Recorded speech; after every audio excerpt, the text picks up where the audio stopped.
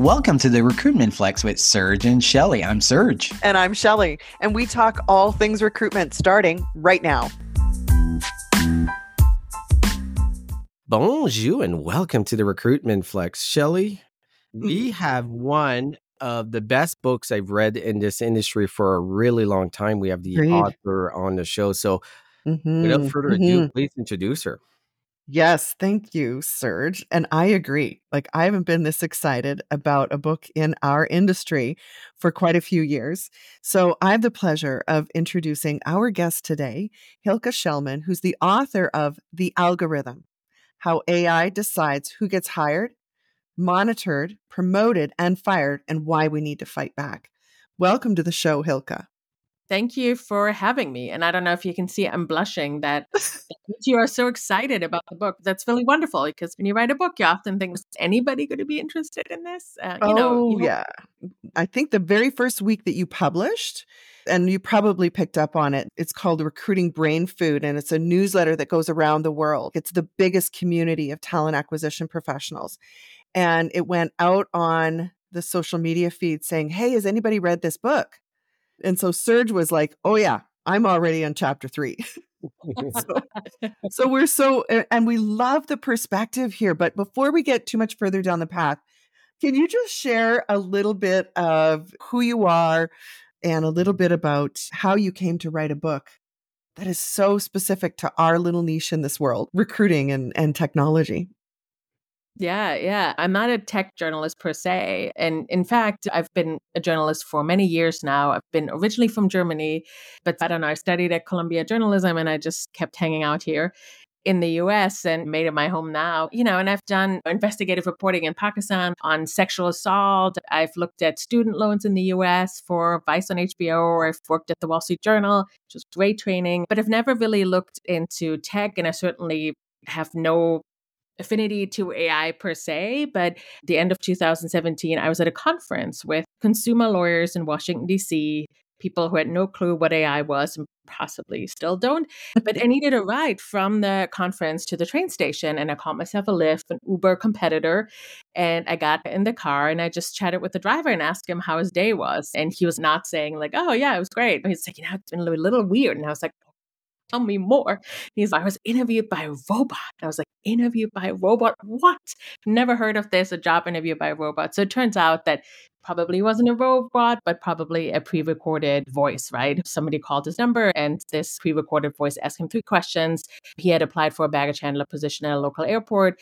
And then I started, after going to another conference and hearing that there is a lot of algorithms, AI, tech moving into the space, and going to these conferences, I was just blown away what was happening. And at the time, early 2018, I saw HireVue on the stage and talking about the facial emotional recognition, intonation of people's voices that they check for hiring. And I was just blown away. And I was like, whoa, this sounds magic. Like somebody found the holy grail of hiring, because we humans are so biased in hiring, right? And that we hire people and then they fail within their first year and a half or so. And clearly it's a very inexact science with a lot of unconscious bias. And I was like, maybe this is the answer. And I started looking much more closely to some of the methods and how it's being done, and found out that actually it's not as magic as we thought it would be. Some of these tools may cause more harm than good. And there are some things that I uncovered that I think should be of interest to everyone, that if we don't closely monitor these tools, they can totally go haywire a little bit on us. What was the one thing that shocked you the most when you were researching for this book? I think a couple of things. I think that when I started looking into facial expression analysis, I had just assumed that there was sound sign underneath that, right? If we check people's facial expressions for the job, I just had assumed that there's scientific evidence underneath that. And when I started talking to experts in the field of emotion recognition and facial meaning, it was just very interested to find out that the consensus is no longer that we have 6 or 7 emotions that we all share and the same facial expressions, but also that there's really no science what facial expressions we need for the job. And these are correlations. And I think I found that again and again, that there's correlations versus causation. And I don't think we look really deeply here. And I think sometimes it's fine to use some of these tools in advertising or something like that, right? If a company serves me the wrong ad because they got me wrong, tough luck for them, right? But if I don't get a job because I was inferred to be a risk taker, and risk taking isn't part of who the people are that are currently in the job and how they played the game, and it turns out risk taking has nothing to do with the job, I would be really upset. So I do think it matters. And I think another thing that I see coming is that a lot of the predictive health analysis is coming into the space. And I think there will be a lot of tension about privacy, right? Like if I have a mental health diagnosis, but a company is going to use a vocal biomarker to analyze my speech streams, maybe to help me with services. But through that, they might find out that I'm depressed or anxious. Like, how do I feel about that? And how may this data be used? There's going to be a whole new world opening up for us. I think you mentioned something in there that is a big realization for a lot of us. And that is, we all assume the science is there. And even as industry insiders, I still make the assumption that there's been a lot of research and development to make sure that this actually works and it validates.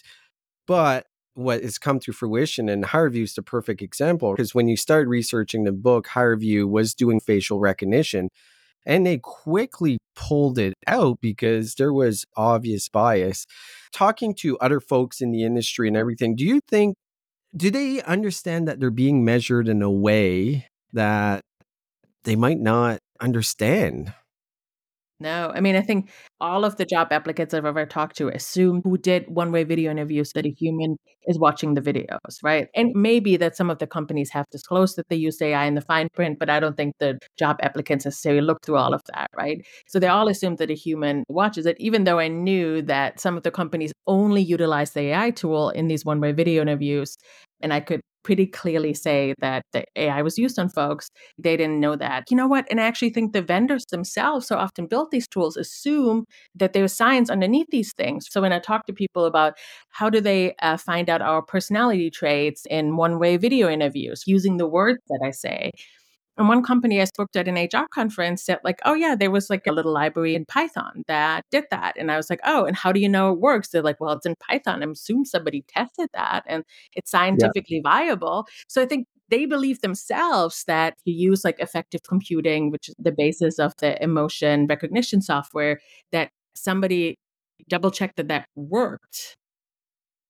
And most of the time they didn't. Yeah, it is a little frightening. One thing about one-way video interviews, because I think what they bring to the table is like that they're actually structured interviews, right? And I think that is a good thing. We see from science, it's the chit-chatting and the, who you know, and all of that is a great human connection, but it's actually not very helpful to try to get bias out of the interview process. That is one thing that a one-way video interview forces companies to have structured interviews. That is something helpful in the process. But I think a lot of job applicants don't perceive one-way video interviews as something good. I've had maybe a handful who said, it was fine. I didn't care that much. I could do it on my own time and that was cool. But most people were just really upset that the companies wouldn't put the resources out, that they couldn't ask questions. I felt it was dehumanizing. And I think it left a sour taste in a lot of job applicants' mouths. Do they have a lot of power to change it? Probably not. They will do it because a lot of them want to have the job, right? If you ask them to do this assessment, they're not going to say no. Even if you maybe disclose to them that you use AI, what are they going to do? If they want the job, they'll do the one-way video interview, right? Yeah. Yes. And Hilke, that's been my biggest soapbox, shall we say, about one-way video interviews. It's like, okay, I'm going to make you dance for me. Because who holds all the power in this relationship? It's the employer. So making you go through this ridiculous process of a one-way video interview, you're right. It is the most inhumane thing to do to somebody. Thank you for that chapter. I'm like, yay, Hilke. But let's come back to, and I love the title of this chapter, Does the Algorithm Like You? Very clever, because it talked a lot about what we on the other side of the screen. Yeah. That is recruiters. What is our biggest complaint about the tools we are given to do the job is the resume parsing, right? It was not designed by anybody in recruitment. It's that unfulfilled promise to HR that we will somehow make this process better, that we will now have data about the applicants and who's qualified. But since 1999 to present day, I've yet to see a resume parsing tool that works.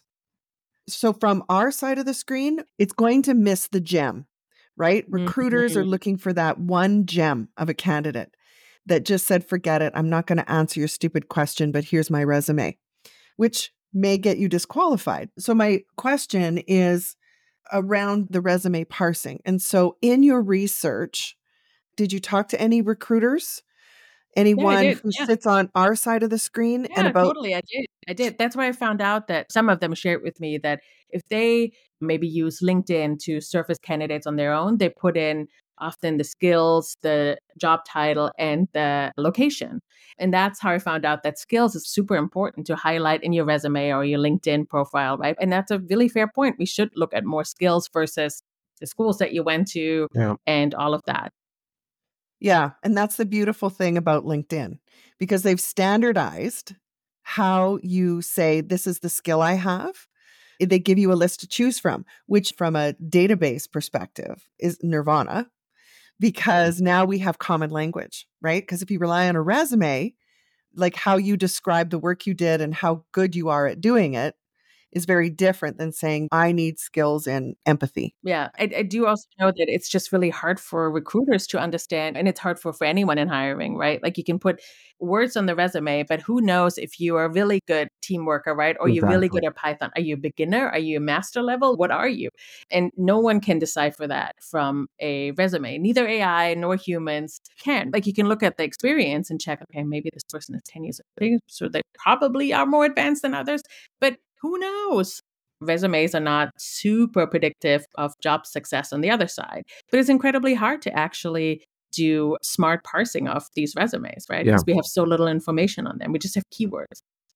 Mhm. There's no validation of those skills, which is a massive challenge for the industry. And part of the challenge that we're all feeling is, do we want to implement more hard skills, challenges, exercises without causing too much friction in the process as well? But let's take a step way back. All right. If we look at the title, it ends with, why do we need to fight back? The question I have is, how do we fight back? How do job seekers fight back? How does the general population fight back? Because generally, we're looking for a job for really short periods of our lives, like 2 months, then 5 years after, a month looking for a job. So, how do we fight back? I mean, I don't know how, as job applicants, as you pointed out, we don't have a lot of power in this process. And I actually don't think it's helpful for a job applicant to say, like, oh, I'm not going to do this one way video interview. I don't think that's going to make HR managers cancel all of their procedures. Maybe if enough people complain, they'll get the hint that maybe they're not going to find qualified candidates. But I think just knowing what is happening in the industry is just really helpful. It's helpful for job applicants. What are they encountering? It's helpful for regulators or people who make the rules, right? If I do believe that we need a little bit more guardrails in this industry, but I think we also need to know how's technology being used to actually put in the appropriate guardrails. Like it doesn't help to just have these big laws that then don't work for every individual industry. But I also wrote the book for HR leaders to actually empower them and be like, don't just buy the marketing language that vendors sell you, like be skeptical, do some of these tests yourself, because I think you do have maybe more power in your company. If you can show that this is not based on science, I hope a CEO or CHRO or anyone will listen. And I assume that everyone wants to use more efficient tools, but also wants to make sure that they do reduce bias and actually find the most qualified candidates. And if you can show, like, here's what we know from science, here's how we did some skeptical look at it, I hope companies will not implement a flawed tool that HR folks have identified or talent recruiters.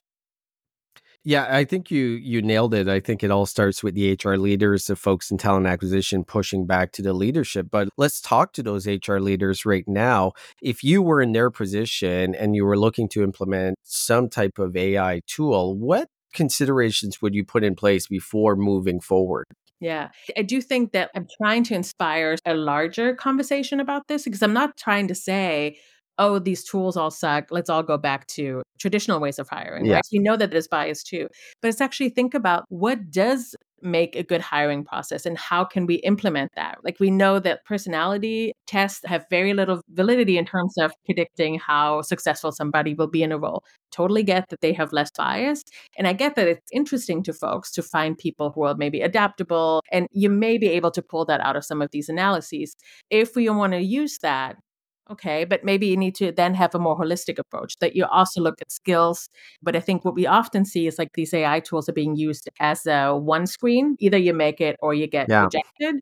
And I think that is unfair. You need to talk about, okay, how do we want to hire? What are like best practices in hiring? If you know structured interviews is a good idea, can we also use that when we have panel discussions with candidates, right? Like, it doesn't have to be a video format that forces that.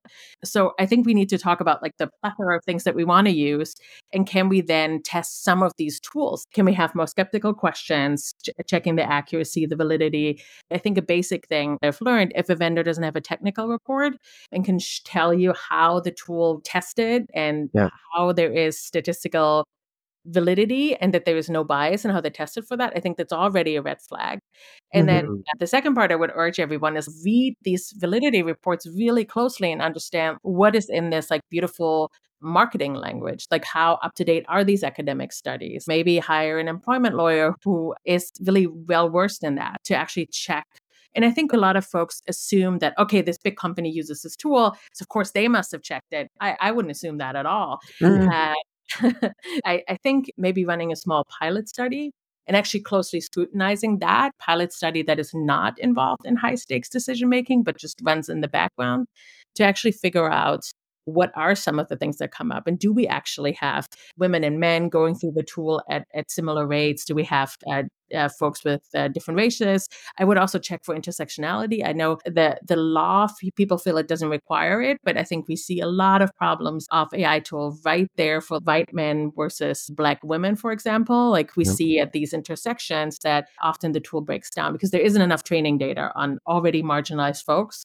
And I would also really think through, we have already underestimated women, people of color, people with disabilities, right? They're underrepresented in the world of work for a reason, because we as humans didn't trust them to be capable. And so the question is, let's not build AI tools that do the same thing. And I understand that the idea of one size fits all is a great idea and takes out the human bias that, if I'm hungry, I see somebody differently than if I have a good day. But it may not actually work for everyone. One size may not work for everyone. And if people are not represented in the training data, or we ask them to play a game where you have to hit the space bar as fast as possible and they have a motor disability, it seems unfair. And I think we need to have everyone in mind, not just the big middle of quote unquote regular people who don't have a disability that can be to the detriment of folks. And I think everyone wants to diversify their company, right? If you have a diverse company and you calibrate tools on your workforce, maybe you will attract other diverse candidates. But Yeah. usually we want to be more open, and we don't want to fall into the trap of hiring folks based on the traits that they have. We only if it's relevant to the job.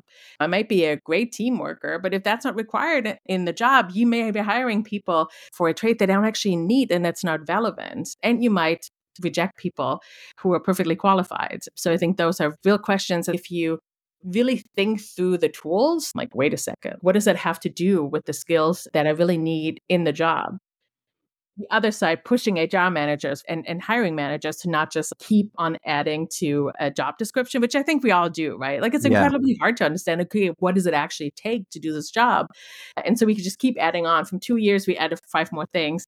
And then we have these like 32 skills or whatever we want from people. And there's lots of people who don't have those 32 skills. And if you're ATS or applicant tracking system is calibrated to find the people with most of these skills that they have on their resume. Maybe the 5 people that have the 5 skills that they actually need and are really good at this, you might throw them out. So, Hilke, I'll tell you, you have just summarized exactly where the process is completely broken, because everything is anchored on a job description. And if you get the job description wrong, Yeah. then everything that falls out from thereafter will be wrong. Yeah. And there is this lather, rinse, repeat. We used it before. We're just going to add some more things onto it. We're going to use it again because it's hard. It's really hard to sit down and figure out what skills do we really need. Mm. And I love the analogy. You may have a team, and if you're only taking the top performers of that team, then you're creating bias. You absolutely are. Yeah, I do think that maybe our hiring processes are just really unfair because we just look at the individual. But what are the team dynamics? We can hire the most qualified person and the best team worker. They have a toxic boss. How are they going to succeed? We don't look at the like sort of circumstances around them. And some of the stuff we really cannot predict. Like if somebody has, they have to take care of a kid suddenly, they have caregiving obligations, they need to move. Like, I mean, those things are just really unpredictable if somebody's going to succeed or not. And maybe we just have to live with that unpredictability. The question is, we're using AI to predict outcomes in the future that we can't predict. I don't know why we think AI can do a much better job than we can. I want to go back to the HR leaders. There's one thing that I'm trying to figure out, and I don't think there's a clear answer, is who is going to be liable at the end of the day. And everything that I'm reading, it looks like it's that end company, not the vendors itself. What are you hearing? What's your thoughts around that?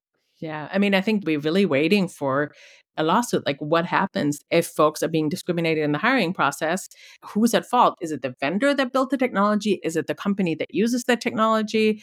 And actually, this plays to a larger question that we haven't really fully understood what happens. For example, even arguably more high stakes scenarios. What if an AI tool leads to harm a patient in a healthcare setting? Yes. Who can be at fault? Is it the software maker? Is it the vendor? I mean, we can't really hold AI accountable because it can pay damages. It's a computer software.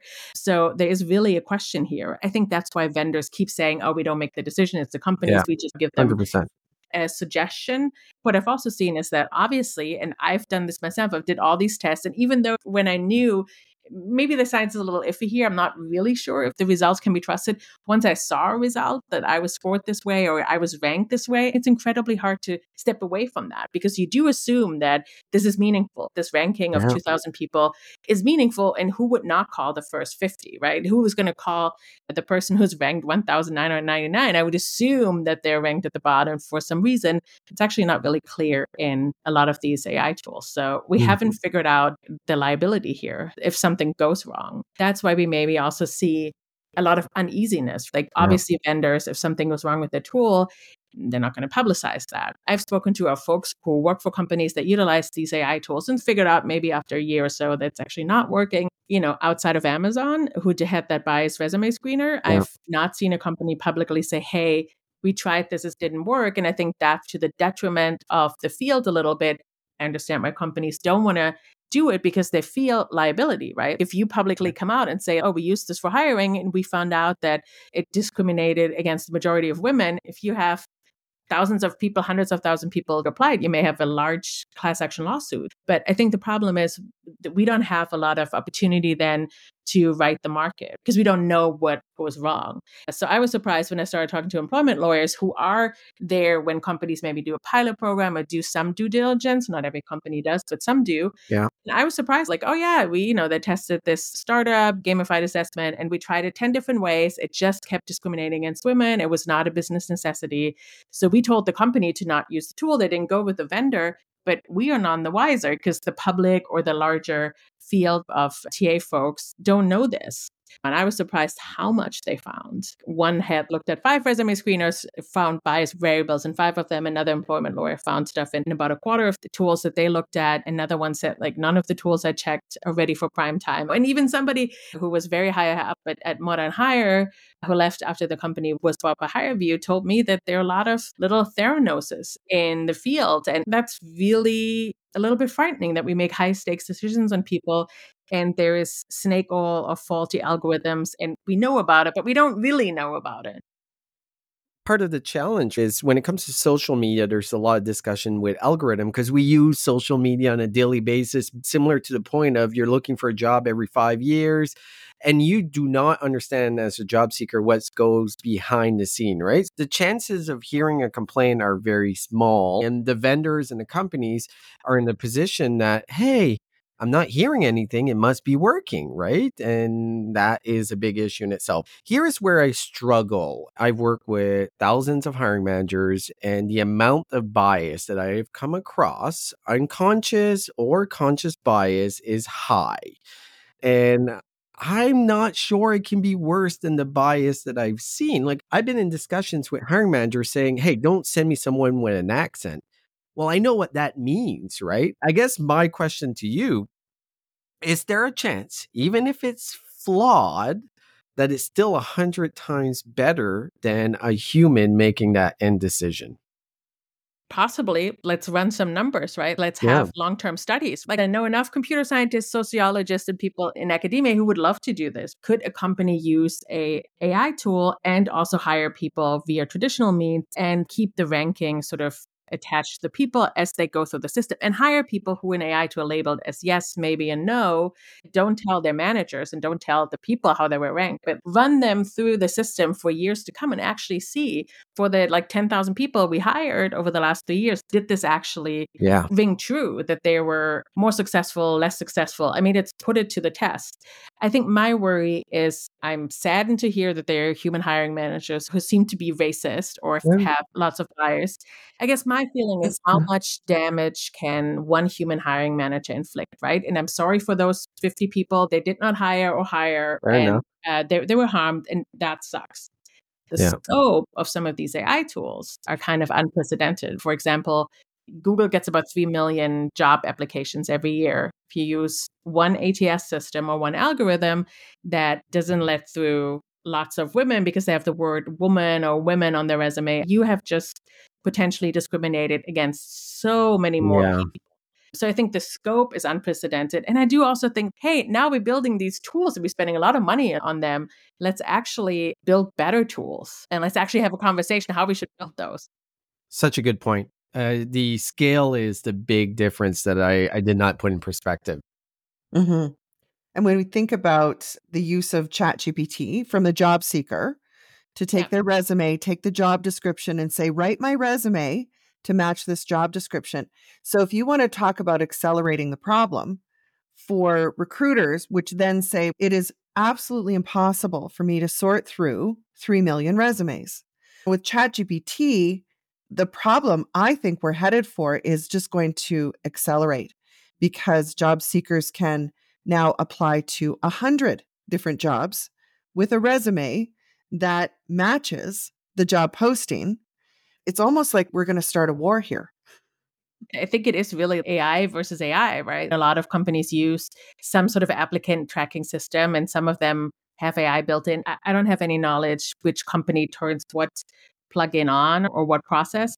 We know there's automation in the process, and job seekers know that more and more as well. So they feel maybe a little bit empowered that they can use ChatGPT to polish their resume, to help them write a cover letter. I don't think you want to just have generative AI write all of this for you. Make sure that it's factually correct and that making the product better for yourself. I do feel like, how are we going to make sense of all this generated information? I mean, I think one thing that I've been thinking about that is like a vision in the future, is there a way that folks who want to test themselves through different assessments could do that and then put it somewhere on the blockchain so it's safe there, it can't be hacked into, and these are proven skills that Hilke has, and I can add to them and I can appeal the process if something is wrong and say, actually, I don't think that's true because that was a different Hilke who took that assessment. I think that might be helpful because the way it works now, that it's like one company and one job applicant, and you just have to do 50,000 assessments all the time. It's just hiring for job applicants. And I'm sure for talent acquisition folks too, they're like, I know you did this Python assessment for that other company, but I need to do it too because we need it for our records. Let's do it again. It's like tiring for everyone. Exhausting. Yeah. I think you talked about one of potentially the solutions. There's a company that does this called CV Wallet, and it's basically bringing those skills that are blockchain certified. Wherever you go, those skills are those skills, and they can be verified, and it gives you an advantage as employers are looking at you. One of the things I was trying to figure out, though, Hilke, is going through the book, there was many different tools that you looked at from every aspect of HR.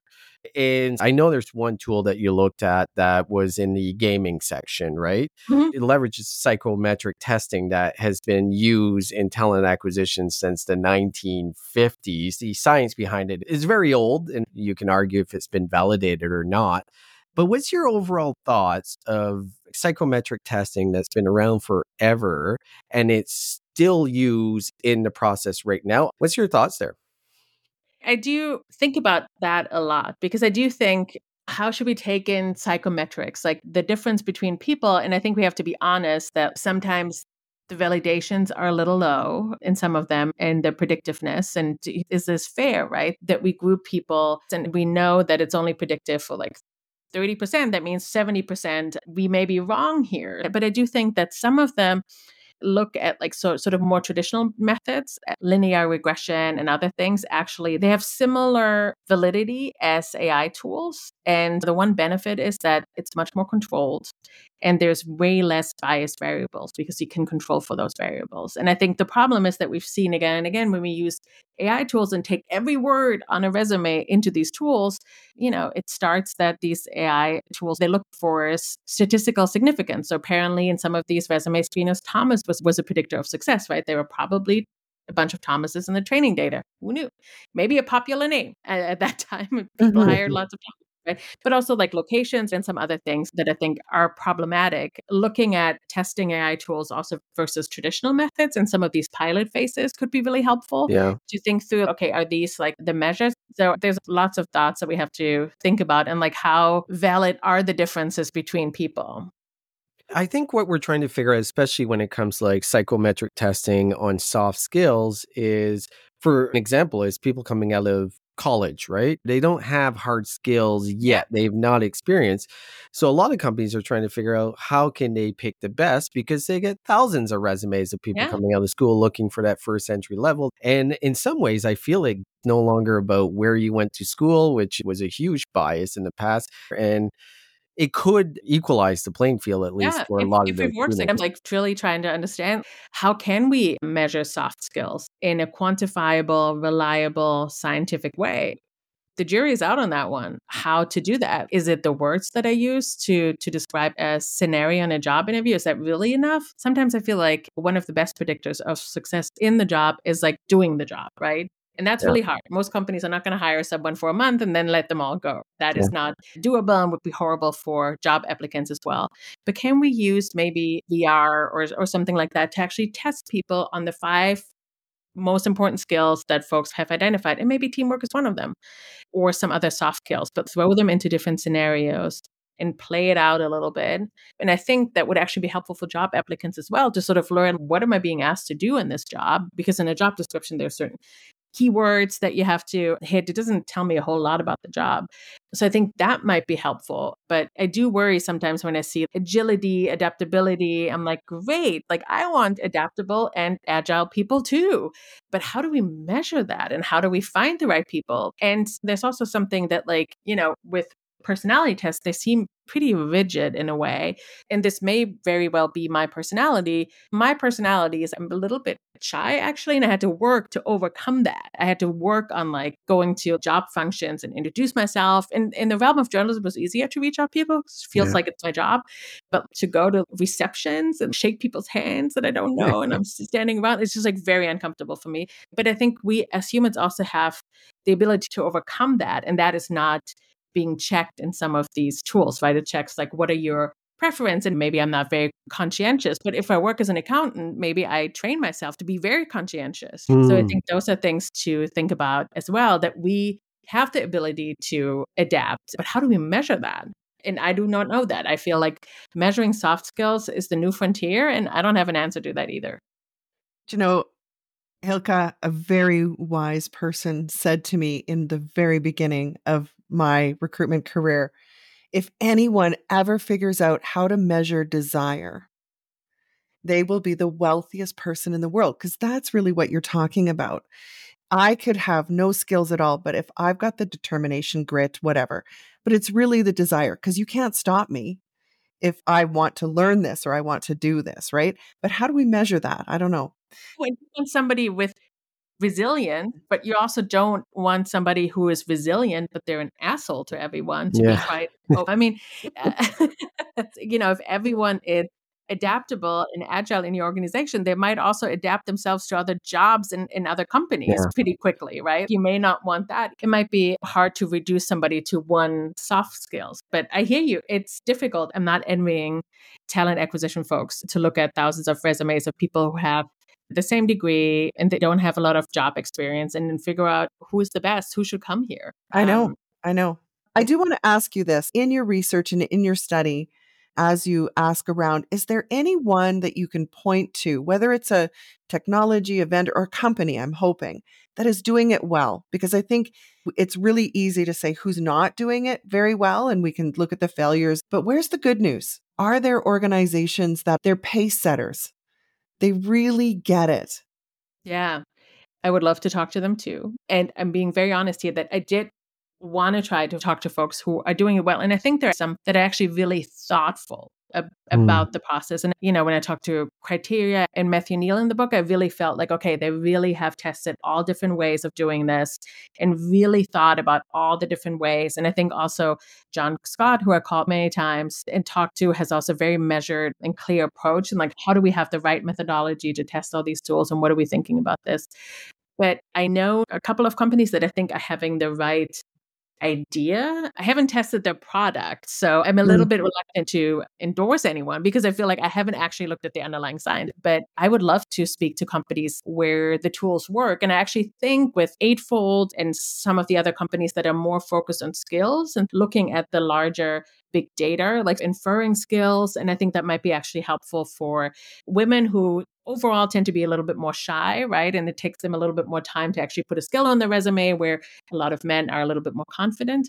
And so if a tool could infer that if I have these 3 basic skills, but like most other people who have applied for the job who also have these skills, have these 10 other skills, it might actually level the playing field a little bit more.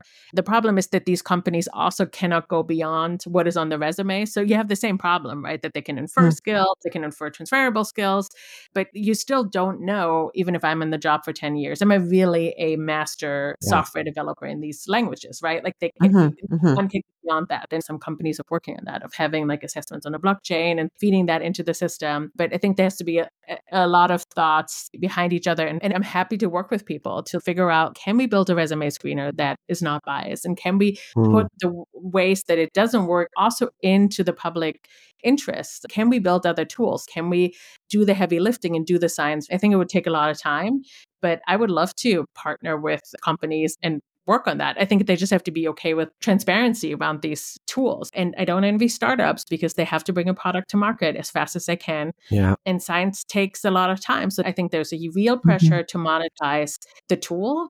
And so I hope is, okay, if we can build some of these tools in the public interest, can we put pressure on companies to use the right technologies that we know work? And maybe that's too naive of a thought, but that is one way, because, we're not going to see aggressive regulation in the space. And I doubt that would actually be helpful. I don't think the government has the capabilities of testing all of these tools, right? That's what happened. So Shelley is the positive one and I'm the negative one, or the one that's a little bit more scared for the future. And I'll tell you, reading your book scared me in some ways because there's a lot of things I didn't think about. One of them was vendors having access to your health information, the ability to make decisions based on your social media profile, all of this. But I guess my question here is, are we fucked? Like, is there a way I don't think so. That's why I wrote the book. Let's intervene now that this is still in its infancy. And let's make sure we get rid of the tools that actually also feel creepy, right? And I do think that might be an appeal to folks who work in HR, and that applies to monitoring workers, but also hiring workers. Would you want your son or your daughter to go through these tools, or yourself? If this is creepy to you, like, why are you subjecting others to go through this? And that's just a gut check. But start questioning and look through these tools. I do feel actually that knowing how prevalent and how flawed some of these tools are is actually helpful to actually think through, okay, well, how can we build better tools? Like, how can we ask the right questions to not buy the wrong tools? Because I assume that no one in HR and talent acquisition wants to buy the wrong tools. They just need an efficient tool and it looks fine, but that's not the solution. Well, and this is partly what scares me too, when you mentioned that regulation is probably not going to be enough. So it really falls on the HR teams and the companies, because there is a ton of startups in this space that have no experience in HR talent acquisition. They had a negative experience applying for a job, or they were a hiring manager and be like, there's a better way of doing this. and they understand AI, they build a tool without understanding everything that goes around physically hiring someone. So it puts us in a really tough position overall, right? Who is going to stop? And I think it is us, the talent acquisition professionals, being like, hey, this is not right. We got to dig in deeper. So I do want you to take out your crystal ball here. So we're 2024 now. Okay. Let's move forward to 2030, which is 6 years. And it's not too far out. It feels far, but it's really not far out. And the pace of change and what we're seeing with AI, what does 2030 look like for hiring? I hope we have massively better tools. And I do think that generative AI can be really helpful. I mean, it's sort of a chatbot function. And we had that before in HR, that people have come up with a solution. I think that's really great. Who wants to sit in HR and tell me every 6 weeks how many vacation days I have left, right? So that can be automated. There's a whole way to automate some of these things. But I think for hiring and to monitor workers, we have to be really careful. So I hope that we'll have a larger discussion. Actually, we'll have some guardrails around this, how much you can monitor people at work, how much do you have to disclose to people or to your employees, how much you monitor them, because I think that might actually stop some companies from going like into the creepiness realm. I hope that people will learn from all of this, from these misfires, and we have an open conversation, because I know that companies already know that some of these AI tools that I write about are flawed. So let's figure out how to build better tools that actually work. And I do hope that that is possible. So you're saying we're not close to robots hiring other robots. We still got some time. I think we do. Yes. This was great, Hilke. I really appreciate this conversation. So first of all, for everyone listening, please do go get the book, The Algorithm, How AI Decides Who Gets Hired, Monitored, Promoted, and Fired, and Why We Need to Fight Back. It's available everywhere. Amazon is probably where most people go. But if anyone wants to get a hold of you, what's the best way, Hilke? I think probably LinkedIn. And I think LinkedIn is like also the perfect medium. There's also only one Hilke Schellmann. So you will be able to find me.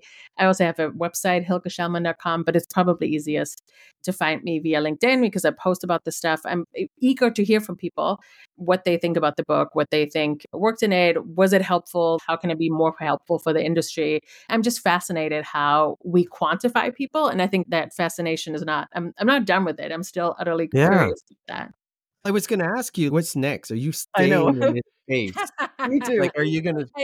Please tell me you're going to write a sequel. I do think there is a whole lot more. I really am interested in the health assessments and the predictive AI about health moving into the place of work. Interesting. I think we will see a lot of that, and to look closer at that. I think that is probably one of my next projects. Is going to be a book. Is it going to be a podcast, a film? I don't know yet.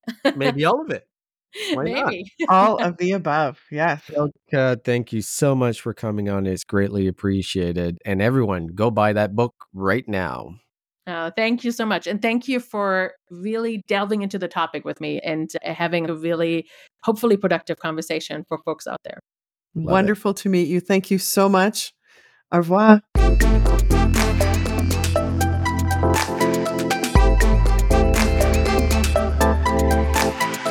Shelley, let's face it, texting candidates is the easiest way to hire quicker today.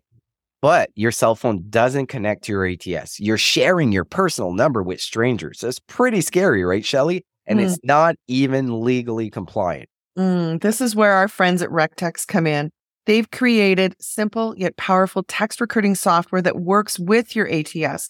Plus, it's designed by recruiters for recruiters, so you know it works. To learn more and book a demo, visit www.rectxt.com, mention the Recruitment Flex, and get 10% off annual plans.